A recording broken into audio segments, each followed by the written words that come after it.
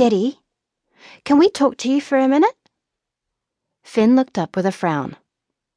Isn't it bedtime? Yes. Sophie picked up the TV remote and turned the set off. Oi, Finn protested mildly. This is serious, she told him, as she and Harry came to join him on the couch, one on either side of him. Right then, he said. What? We don't like Mrs. Donaldson, Harry burst out. She's mean. Mean? She's been here less than a week, Finn said. What has she done? She smacks, Sophie told him. Smacks? Smacks what? Daddy, us, Sophie explained in exasperation. Well, me mostly, but Harry wants too. What? She smacked you? He had a hard time believing it. When? How? When Harry wasn't ready for school, when I wouldn't eat that smelly fish she made last night, she gets a really mean face and she smacks. Like this, Harry explained. He stood up, pushed up his glasses, and frowned menacingly at Finn. Then she smacks on the bottom, he illustrated on himself. And we don't like it. Nairi never smacks.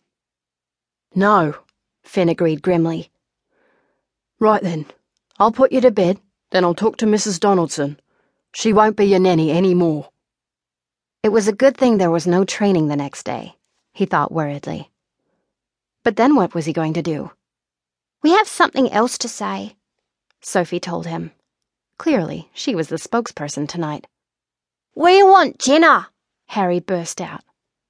Harry? Sophie frowned him down. I was supposed to explain.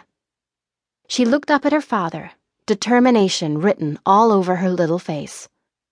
We want Jenna to be our nanny, she told him, for these reasons. She opened the notebook she was carrying and turned to the latest page. Reason 1, Jenna is nice.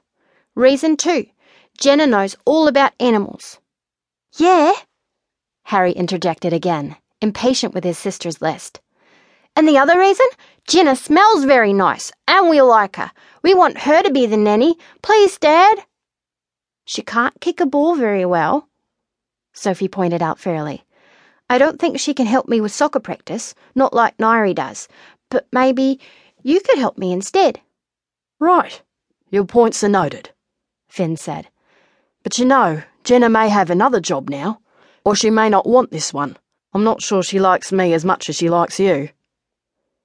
That's because you made the scary face when she was here, Harry said. You just have to smile, Dad. Then she'll know you're nice, and she'll want to stay with us.